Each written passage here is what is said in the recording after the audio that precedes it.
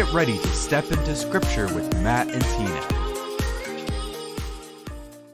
Hey everyone, welcome to Step Into Scripture. My name is Tina Wilson. I'm the author of the book Step Into Scripture, and this podcast serves as a complement to this book. I'm so happy to have my husband here with me. I'm Matt Wilson. I'm pastor at Ecclesia Christian Church and the proud husband of Tina Wilson. And we love talking Bible together. We love reading and studying the Bible together. And that's what's going on this season on the Step Into Scripture podcast. We're in season 4. We started this at the beginning of 2024, reading the entire Bible together chronologically, using the Blue Letter Chronological Bible Reading Plan and the book Step Into Scripture. So we are on week 8, and that is days 57 through 63 in our reading plan. We've moved into the book of Numbers. We're well into that book now. And I got to say, Numbers is a really hard book to read. I love the book of Numbers. Okay, so it's hard for a different reason. Like Leviticus was hard for reasons we discussed in our last episode, like it feels often like a bunch of irrelevant instructions, and we learned that it is not. And if you missed that, you want to check that out in the last couple of episodes. But Numbers is difficult because it's filled with rebellion. And I hate rebellion, even though I myself have been guilty of rebellion. Now, Numbers contains narrative, which is the story, and also law. And it's not because this book is a disorganized mess or it jumps back and forth because Moses, who's presumably the author, has ADHD or anything like that. We're going to see the reasoning for the back and forth between narrative and law in this podcast today. And in this episode, we're going to look at 5 accounts of rebellion in this week's reading and what we actually need to learn from those accounts. I love that you just said that I hate the rebellion. So we're going to talk about 5 counts of rebellion. Well, I don't like reading about it, but we need to learn from it, right? Because I don't like it, but I've been guilty of it. And in truth, we all have. And so we need to take a look at it today. Okay. So let's jump into chapter 11. I love that the Bible walks us through rebellion because we can deal with it, but it's also, if you're going to do anything in your faith, you're going to deal with rebellion. Yeah. You know, and it also gives you hope. So it's not all law, it's law. And then we kind of look at, okay, now here's some of the consequences, here's some of the problems, but also here's where God's at in it. And you need that ability to step back. So let's look at chapter 11. Now the people complained about their hardships in the hearing of the Lord. I'm sorry, I got to say this.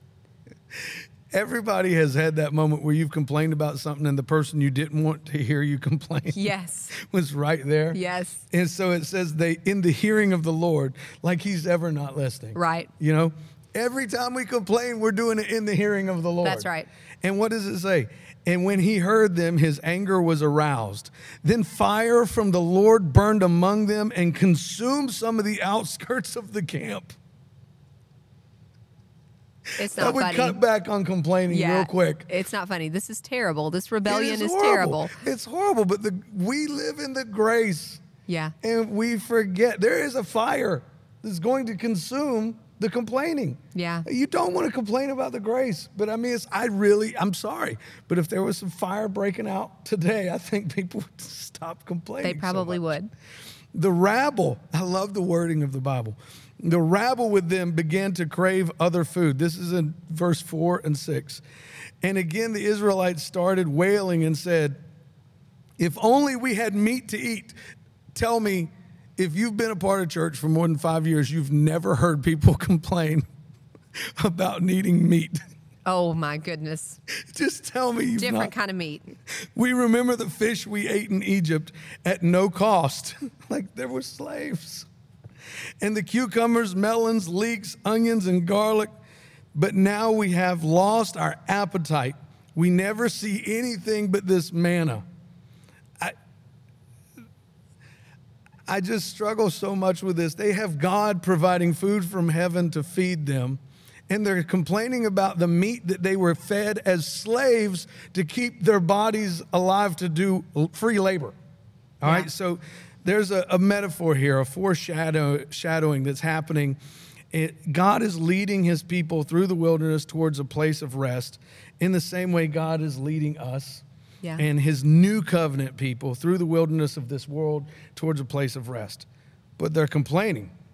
And we complain. And I think that's the thing we got to catch is God is so good to us. Our needs are met, but life is still hard. And so we complain about it, right? Yeah. And so the Israelites had manna to eat, but the manna wasn't good enough.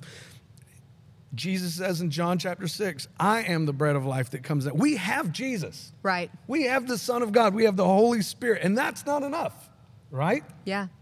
They rejected God's provisions.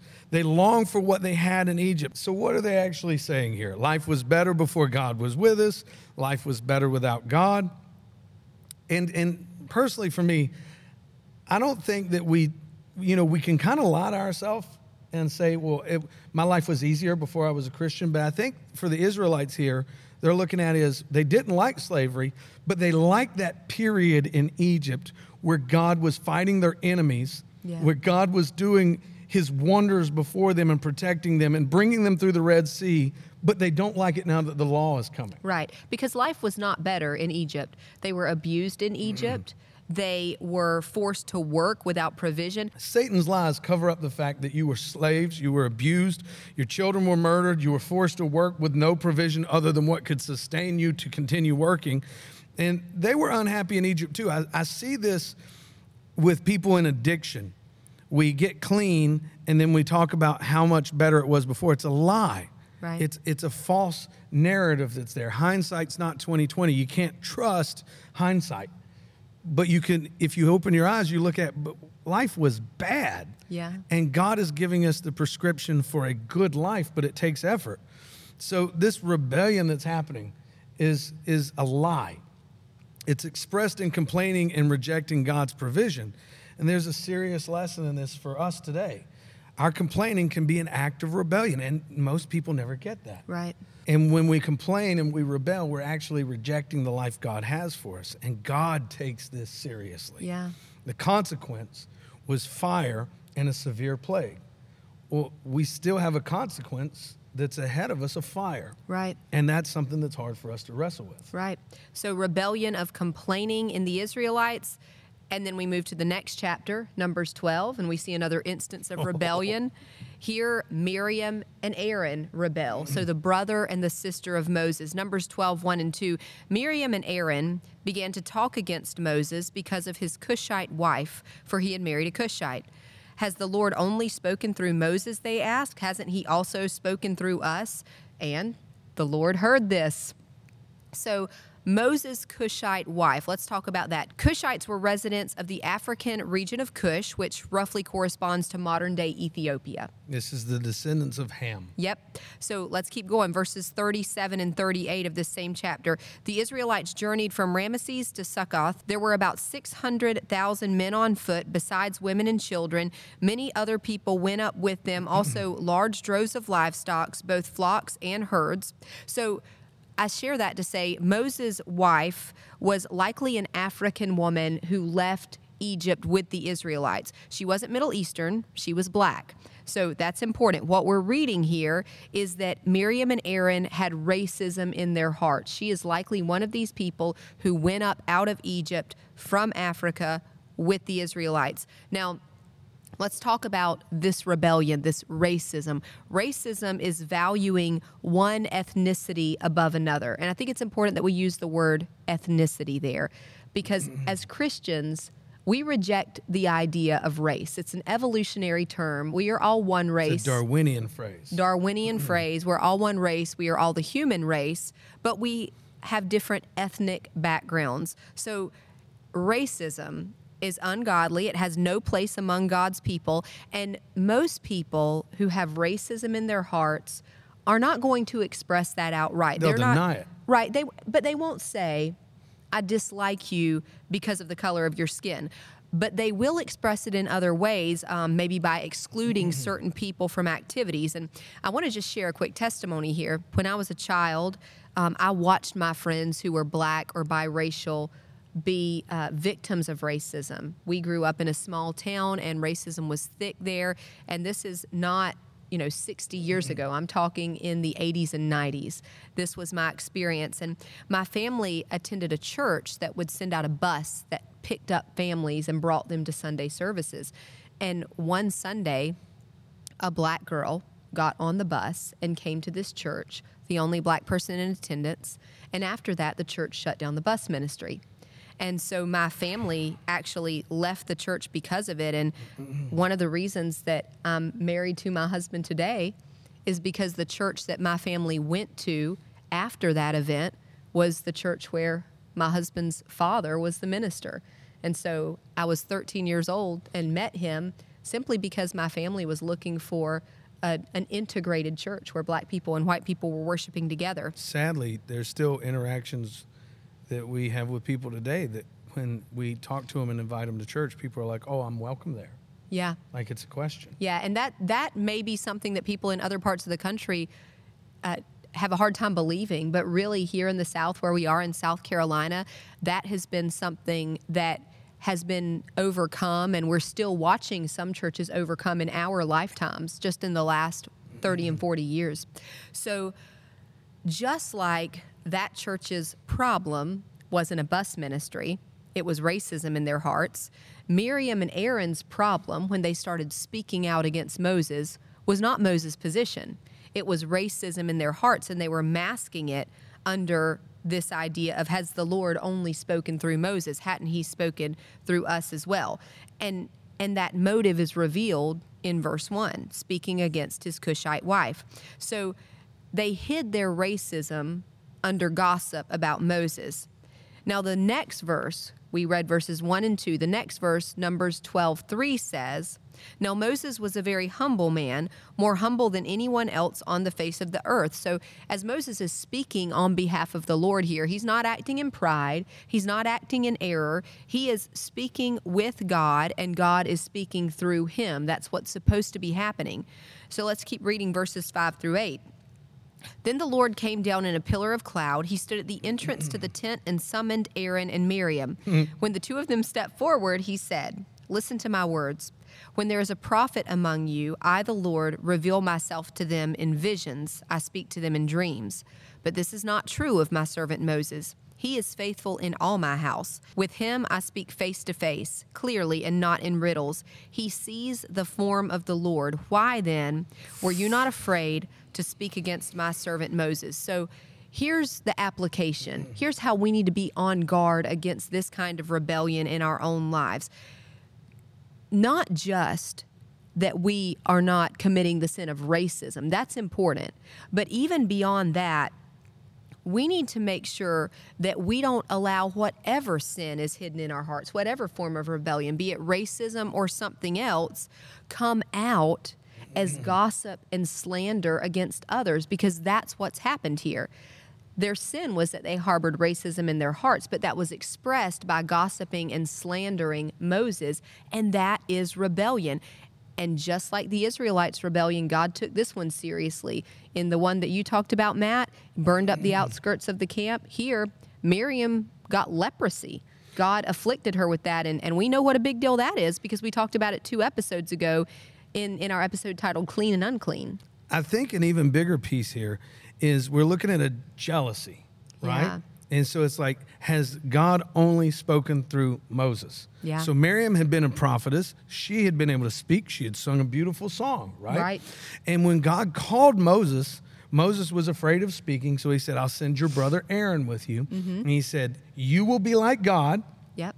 He will be like your prophet. Yeah. So you're going to speak to him, and he's going to speak to others. Right. So at this point, Aaron is set. He's got a script from Moses that's really good, and it's powerful, and all kinds of things are happening. Now, when Moses goes up on the mountain to be with God to get the law, at this point, they've had no law. So Moses has had to speak through Aaron. Aaron's had to speak through the people. And now God's on the mountain with Moses. And a lot of time passes, and the people start saying, what has happened to this man Moses? And during this time, Aaron makes an idol, right, a golden calf. And I think what's important here is when the person who's writing the script is no longer available to give it to the mouthpiece doesn't know what to do, gives in to idolatry. Wow. Right? Yeah. So there are times where as long as I'm taking your words and saying them, I sound great. Yeah. But now the laws here, Moses is speaking. I don't have the script. I don't get the stage time. I don't get the power. And so there's this jealousy of, wait a minute. God spoke through me too. No, it was Moses speaking and you using Moses' words. God was Right. speaking through Moses and you was speaking that. And so the thing is, what's really powerful is even when he's addressed about the idol, he doesn't own it. No. He says, the people wanted this. They gave me the gold. I threw it in the fire and out jumped this golden calf, right? Such a dumb story. And so what we actually are seeing here that a lot of times gets overlooked is there's a rebellion of jealousy. Yeah. Is now we're not as important.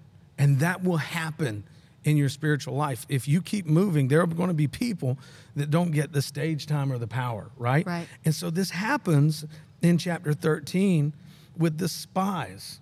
So they tell them, this is the promised land. God's given it to you. And Joshua sends spies, or Moses sends spies. You got Joshua, Caleb, and these other guys. And they go, and I want you to see what happens. This is the report they bring after God's men have said, we've got this. Numbers 13, start with verse 31. But the men who had gone up with him said, we can't attack those people. They are stronger than we are. And just check this out. They're saying stronger than we are, meaning they're stronger than you. So I'm intimidated, but you're not strong enough, Yeah. right? And they spread among the Israelites, ready? A bad report about the land they had explored. A bad report about the land God was giving them. Right. A bad report about the land God told them he would be with them to take. Right. And they spread among the Israelites. That's so powerful. They said, the land we explored devours those living in it. And notice the scare tactic here. And the people we saw there were of great size. Now they go to history, or to legend, right? We saw the Nephilim there, the descendants of Enoch who come from the Nephilim. We seem like grasshoppers in our own eyes, and we look the same to them. Do you see the fear tactic here? Mm-hmm. And so a lot of times people read this and they're like, aha, there's more giants. Whether there's giants or not, the whole point is they're turning people away from faith in God to Right. fear. Chapter 14, verse 1. That night, all the members of the community raised their voices and wept aloud. They've moved from faith to doubt and fear. All the Israelites, now notice what happens when we become afraid. Right. They grumbled against Moses and Aaron. So they turn against the leaders that are leading them in faith. And the whole assembly said to them, if only we had died in Egypt or in the wilderness. Why is the Lord bringing us to this land only to let us fall by the sword? No one's fallen by the sword, Tina. Right. This is a propaganda smear campaign Yeah. against the leaders that are trying to get them to obey what God has said. Right. The Canaanites have not killed anyone at this point. The only time we've seen death in the Israelite camp has been what we read about here. The result, the consequence of their own rebellion. And here's the crazy thing about fear.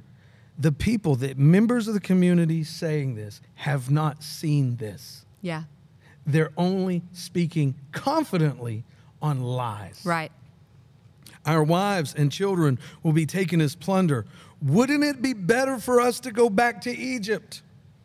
And they said to each other, we should choose a leader and go back to Egypt. They are proclaiming and politicking for their own destruction based off lies and a smear campaign from cowards. Right. If we look in Exodus, God said that Canaan was a good and fruitful land, and he promised to give it to them. These guys should have come back with a report that was in line with God's word. What they should have done was Right. seen the glory of God, the power of God, the one who has always been there for them, right? Right. They should have given a report that displayed belief and faith in God, like Joshua and Caleb did. So listen to what Joshua says. Numbers 14, starting with verse 7. The land we passed through and explored is exceedingly good. Now imagine standing in the midst of a fear campaign and saying, it's good. If the Lord is pleased with us, that's the key. He will lead us into that land, a land flowing with milk and honey, and will give it to us. Notice the faith here. We're not even going to have to fight for it, Right. right?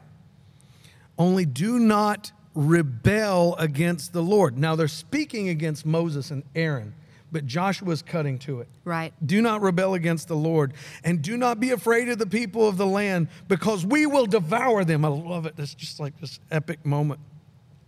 Their protection is gone, but the Lord is with us. Do not be afraid of them.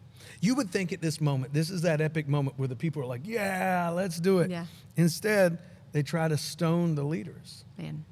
Fear does crazy things to people. And let's take a minute to consider Moses. How does he react in the face of this defiance? He goes to God and he prays on their behalf. Man. The same way he did with Miriam and Aaron. Yeah. He goes and he prays about their rebellion.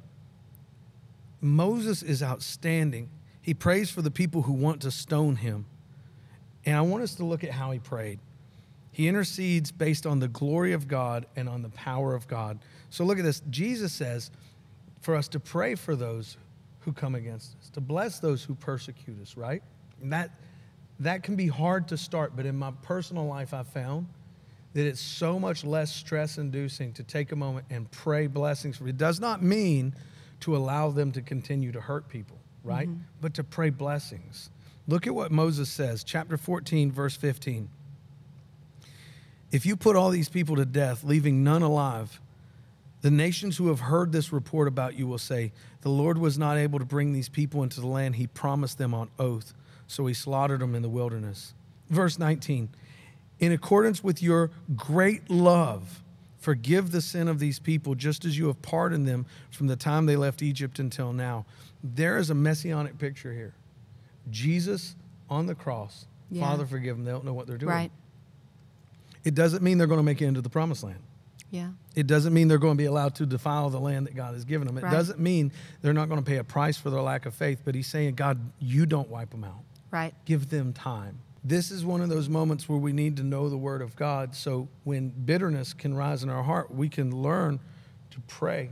We can learn the right way to handle it. When we go further into the study on day 115, we're going to read those so that prayers, those moments in the Bible where we see a so that moment and how we can pray those prayers. Praying to God to move so that he is glorified, praying to God to do things for his glory so Right. that he is lifted up. These are prayers that invite favor and answers from God. And when they are requests to bring him glory in accordance with his character, he moves better because it's not about us. Right. It's about him. The rebellion that takes place here was one of fear and faithlessness. In their unbelief, they reject the inheritance God has promised them. Yeah. They reject the sovereignty of God. No one from that generation, no one except for Joshua and Caleb, would enter the promised land. And that's a consequence. And it's a powerful warning to us as well, that if we're operating in a place of fear, especially if we're leading others into it, and if it causes people to move into faithlessness and God's people are led astray, these spies that come back with a negative report, that negativity that spread like a plague throughout the camp, we need to look at the result of what happens there. There's a consequence, Right. and there's no escaping it. Just like Miriam had a consequence, there was forgiveness with a consequence. Look at Numbers 14:33. Your children will be shepherds here for 40 years, suffering for your unfaithfulness until the last of your bodies lies in the wilderness. It's tempting and it's contagious to play into negativity. But the truth of it is, negativity, fear-mongering, those things will cause us to suffer, and it passes on to our kids. That's huge. That the children here, although they don't die in the wilderness like their parents, it's clear that they are going to suffer They because become of skeptical. They become negative. Those things can pass on generationally. All right, so let's pause from these rebellion accounts and talk about the law for a minute. So we've seen the narrative about the general rebellion in the community of Israel. We've seen the narrative about the rebellion of Miriam and Aaron. We've seen the rebellion of the spies who were sent to check out the promised land. And here the text shifts back to the law in Exodus 15. And I think that's on purpose because what we read in the law here gives us insight into the makings of this kind of rebellion. So let's look at Numbers 15, 30, and 31. It says, but anyone who sins defiantly whether native born or foreigner, blasphemes the Lord and must be cut off from the people of Israel, because they have despised the Lord's word and broken the commands. They must surely be cut off. Their guilt remains on them. Now, just before this passage, God had described the sacrifice that was required for someone who sinned unintentionally, what we would probably call making a mistake or giving in a moment of weakness or falling into temptation. This is how we would define unintentional sin, not premeditated. But this is different from what we just read about in verses 30 and 31, which is someone who sins defiantly. That's what we mean when we're talking about rebellion, defiant sin. It's also translated high-handedness, or anyone who breaks the Lord's commands with a high hand. So you think about this as someone who has received God's command, he knows God's word, but he raises his fist against the God of heaven and says, I'm not doing it your way. That's what this high-handed, intentional sin is. And there's times where I've found in my life the Holy Spirit is clearly convicting me and saying, don't say it, but it's so good. Yeah. You know what I mean? It's like, I know not to say something sometimes, and I just push through anyways, and then it's like the fire's lit. Right. So we've got to be on guard against this kind of rebellion, because when we pridefully raise our fist against the Lord, when we know what he said to do, and we intentionally act in opposition to him, what Numbers says, what we just read, is that there's no atonement for that person is to be cut off from the assembly of Israel. And that sounds really harsh, but I want you to know it's repeated in the New Testament. Yeah. Very similar it's verbiage. More extreme. It is. So this is what Hebrews 10, 26 and 27 says. If we deliberately keep on sinning after we have received knowledge of the truth, no sacrifice for sins is left. The same thing we just read in Numbers, there is no atonement, but only a fearful expectation of judgment and of raging fire that will consume the enemies of God. Anyone who rejected the law of Moses died without mercy on the testimony of 2 or 3 witnesses. How much more severely do you think someone deserves to be punished who has trampled the Son of God underfoot, who has treated as an unholy thing the blood of the covenant that sanctified them, and who has insulted the Spirit of grace? So these rebellion accounts, man, we need to lean in and listen and learn lessons from this. That's why we have to take this study so seriously, because rebellion against God is a very serious thing that wears out even the sacrifice of Jesus Christ. There is a piece that gets lost in this. There's no sacrifice for sins left. And let's face it, what is the sacrifice of our sins? Jesus Christ. Right? Well, it's not saying Jesus isn't left. What it's saying is you've trampled the Son of God underfoot, his grace, his sacrifice, his mercy. And you've treated his spilled blood as an unholy thing. In chapter 6 of Hebrews, he said, they have crucified him and put him to public disgrace. Yeah. You are an ambassador of Christ, washed in the blood of Jesus Christ. His sacrifice atoned you, right? And so now, when you do these things, you are in the face of his sacrifice to a world that sees you as a reflection of him, disrespecting his sacrifice. Right. And so his sacrifice is not over you. Right. And so we're like, oh, what do we do? Are we completely lost? You have to go back to that broken place before. Right. You have to acknowledge that you have crucified Jesus Christ and publicly disgraced his name. Right. That's not a thing to break you down because God wants to break you. That's a thing of holiness. Yes. That's a thing of saying, because he wants us to be in his presence. he wants us to be pure, but he does not want us to disrespect the sacrifice of his Son. Right. Paul makes it clear in the New Testament that all of these journeyings and wanderings of the Israelites are written down to be an example to us so that we don't fall in the wilderness like they did. And so these rebellion accounts, man, we got to learn lessons from these things. It's so hard to hold on to the Joshua and Caleb story here because of all the rebellion. Right. But there is hope. Yes. There is so much hope. As we look at Numbers chapter 16, verse 1, this one is heavy. Yeah. So Korah, a descendant of Levi, right? A descendant of the priesthood here, he's such an important figure for this community. He becomes, as it says, insolent. Yeah. And rose up against Moses And now it's not just him by himself. He gets 250 Israelite men, well-known community leaders who had been appointed members of the council. Influential leaders, 250 influential Man. leaders. And they came as a group to oppose Moses and Aaron and said to them, "You have gone too far." Now just think about this for a second. What have they done other than obey God? Other than obey God. Exactly. You've pushed us too far into our discomfort. Yeah. You've displeased us too much. Right. The whole community is holy, every one of them, and the Lord is with them. Why then do you set yourselves above the Lord's assembly? And there we find the root. Right. We are 250 prominent men, and you're above us, but we're going to put ourselves on par with everybody else because Right. we're going to act like you're holy. You're acting holier than them. Yeah. Right? This goes back to Aaron and Miriam. Yeah. This goes back to that same thing. So he's lying about Moses, right? He's twisting the narrative. Why?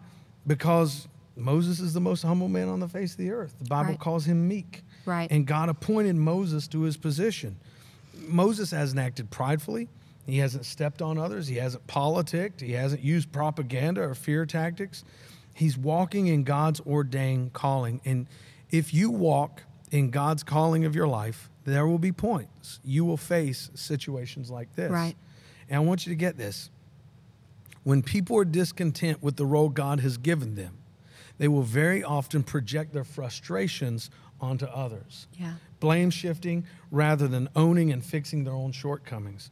Korah believes he's trying to unseat Moses. He thinks Moses, you'll hear it in terms today, oh, they're too powerful, they've Yeah. changed, or they're a dictator, right? You'll hear these phrases. And he wants to take him down as a leader. Divisive and destructive people come against the Lord's ecclesia today because they don't realize it's not the person. This is the bride of Jesus Christ. Right. Right? And Scripture tells us this is not a rebellion against the leadership structure. This is not a rebellion against the local church. This is a rebellion against God. Right. Right? So Korah's blaming Moses for not having the people into the promised land by now. Again, the blame shifting. And we know from previous chapters, it's his people's own sin that's kept them out. They were afraid. They listened to a smear campaign. Right. And they wouldn't go and take the land. That's what's happened. And now they're blaming Moses for God's punishment. Right. Right? They're not where they feel like they should be, and it's Moses' fault. It's kind of like Absalom. Right. Right? We'll talk about that later. We'll talk about that later. But it's that thing of if I were king, right? Yeah. And so what's the rebellion here? Envy, discontent with one's own position, right? Yeah. Jealousy, Right. power hungry. And what's the penalty? The earth splits open Yeah. and swallows Korah and his followers. Fire consumed another 250, and 14,700 Israelites died in a plague. Man. See, the thing about rebellion is it's contagious and it's serious. I say it's like this. This is one of the things that drives me crazy. Jihadists are not just in the Middle East. Mm-hmm. And what we see today is it's like a suicide bomber going into the church and blowing up innocent people Yeah. over their own cause, right? Right. And so what does God do in the next chapter? He distinguishes his true leaders by he brings them out and he has them bring their staffs into the presence, right? Mm-hmm. And what does he do? He shows which leaders are bearing fruit. And here's a beautiful redemption story. Whose staff bears fruit? Aaron's. Here's a guy that was once rebellious and causing rebellion. Moses interceded and prayed for him. He walked through the punishment, right? And he's a changed man. And now he's a man that bears fruit. And God says, here's a true leader, Right. right?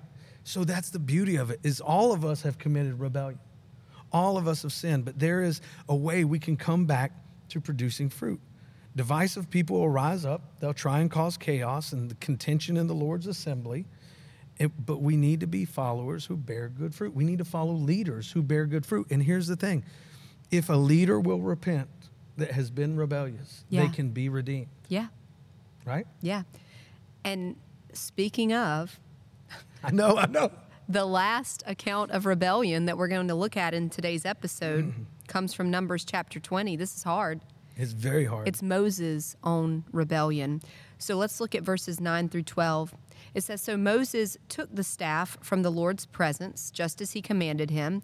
He and Aaron gathered the assembly together in front of the rock, and Moses said to them, 'Listen, you rebels,'" right? He's sick of the book of Numbers too at this point. Yeah. This is hard reading, much harder for Moses to experience it. So much rebellion. "Listen, you rebels, must we bring water out of this rock?" Then Moses raised his arm and struck the rock twice with his staff. Water gushed out, and the community and their livestock drank. But the Lord said to Moses and Aaron, "Because you did not trust me enough to honor me as holy in the sight of the Israelites, you will not bring this community into the land that I will give them." Now, this is very hard to read, and if this is confusing to you, like, what was so bad about what Moses did here? He strikes the rock. "Must we bring you water out of the rock?" You get a little more insight into this in Psalm 106:32. Go read that one verse, and it says, "Moses spoke with rash words." Now, we talked in our last episode about love as an attribute of holiness, and love honors. And what the problem here is, what God says, is that Moses didn't honor God when he spoke. He said, "Must we," instead of "must he." Yeah. There was no "we" in this. This was all the work of God. Now, throughout this whole journey, this exodus from Egypt and this wandering through the wilderness, Moses has provided us with a picture of Christ, who is our deliverer. We talked about that in our Exodus typology episode. But what we're seeing here is even Moses wasn't perfect. Even Moses, who acted as Israel's intercessor, himself needed a mediator. Yeah. And it's because we all need Jesus. This is ultimately a foreshadowing of what Christ was going to do. He was going to be the only perfect leader who could lead us into salvation in the promised land. And Moses walks through his punishment bravely and Yeah. honorably, right? And, you know, one of the things I wrote about in the 40-day discipleship is a lot of times people will kind of put themselves in Moses' place and complain against their church, complain Yeah. against the flock. And there's a passage in there where I say, well, you're no Moses, Yeah. right? And so, you know, I've had people, they'll look at you and they try to compare you as a human. And every leader, every Christian will have some point where someone points to your past or a flaw. And what we do is we instinctively try to fix it or cover it up. And the truth of it is, you're not Moses. You're not Jesus. You're broken. We're more like Aaron. We're more Yeah. like Miriam. And the truth of it is, we all have rebelled. We all have sinned. But walk in integrity through the consequence of it back to righteousness. Right. So to close out this episode, I want to bring us back to where we started, which was in Numbers chapter 11. Now, back in Numbers 11, there were some men prophesying in the Israelite assembly, and Joshua came to tell Moses, hey, these other guys are prophesying. And I want us to look at this passage, Numbers 11, 28 and 29. It says, "Joshua, son of Nun, who had been Moses' aide since youth, spoke up and said, 'Moses, my Lord, stop them.' But Moses replied, 'Are you jealous for my sake? Yes. I wish that all the Lord's people were prophets and the Lord would put his spirit on them.' Then Moses and the elders of Israel returned to the camp." So Moses recognized something very important, that it's not about me. And I love how you said Moses is a picture of Jesus, but then there's this human side where he fails. But in this moment, there's another picture of Jesus. Jesus, the one, is about him. Yeah. It is all about him. His disciples. So Moses has a young aide that's been with him since his youth. That's a disciple. Jesus' disciples come up to him and they're like, "Lord." So we got this account of where they say people are coming and they're speaking and they're teaching. And Jesus says, if they're not against us, don't stop them. Right. Right? And I love the same when John's disciples came to him and said, more people are going to Jesus to be baptized than to you. And John's got this beautiful picture that I see with Moses here of, in order for him to increase, I must decrease. Right. Right. And so I love this picture as it goes through of, don't think it's all your show. Right. It doesn't matter if we've got more people teaching about Jesus truthfully. If they're speaking the word of God truthfully, then let them go. Yeah. right? At the very beginning of this Step into Scripture season, this Bible study, going chronologically through the whole Word this year, we made note that something that we have to put aside is self-centeredness. As we're reading the Word of God, we have to see this is not about me. Rebellion is about me. Yeah, this is Submission about God. him. The Bible is about God. It is for us, but it's not about us. And ultimately, that's the definition of spiritual maturity, is when we recognize it's not about me. And ultimately, the lesson we need to take away from this episode is that's how we avoid rebellion. Every one of these rebellious situations we've read about was rooted in personal ambition, jealousy and envy over other people. And the way that we avoid that is we recognize it is not about me. That's how we avoid rebellion. Now, a few questions we want you to think about as we come to a close today. Have you ever thought life seemed easier before you came to Christ? That's from that first rebellion episode we read about. Number 2, what prejudices in your life have made you mistrustful, resentful, or unsupportive of others? Identify those things, like Miriam and Aaron. Number 3, have you ever hindered God's work in your own life because of fear or faithlessness? That's what these spies did, hindered it in their lives and in the whole community. Number 4, have you identified a calling of God or spiritual gifting in your life, and are you content with that role? Right? Korah wasn't. He was a son of Levi, but he was not content with that role. He wanted to be elevated to the level of Moses. And number 5, what pride or preference could you lay down to lower yourself and elevate God and others? Wow. And if you're doing that, you're not going to fall into rebellion. So thank you all for joining us, and we look forward to being back with you next week. We'll continue walking through the Old Testament chronologically, stepping through Scripture.